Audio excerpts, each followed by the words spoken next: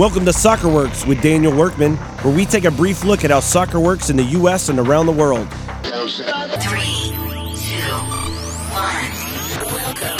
1. On episode 31, we begin a multi-part series entitled Project Year Zero, where we lay out solutions to the dysfunction, disorganization, and disunity within the United States Soccer Federation.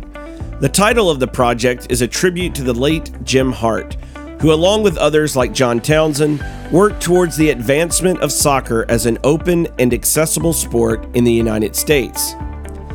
The fastest way to find the best solution to a problem is to think of how something could and should work best if started from scratch, with no limitations.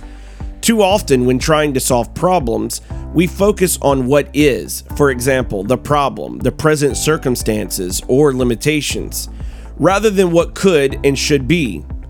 When looking at the complex issues within U.S. soccer, most of them can be tied back to systemic and structural issues. For example, there are more than a half dozen ways for American clubs to register within U.S. soccer.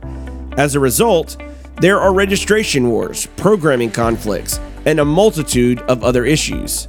The Federation has tried, on some occasions, to solve problems in isolation, rather than dealing with the system and structure that created the issues to begin with.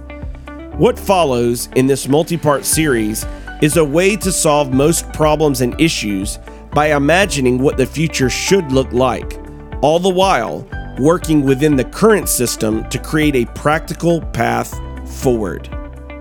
Thanks for listening. Thanks for sharing the podcast. Until next time.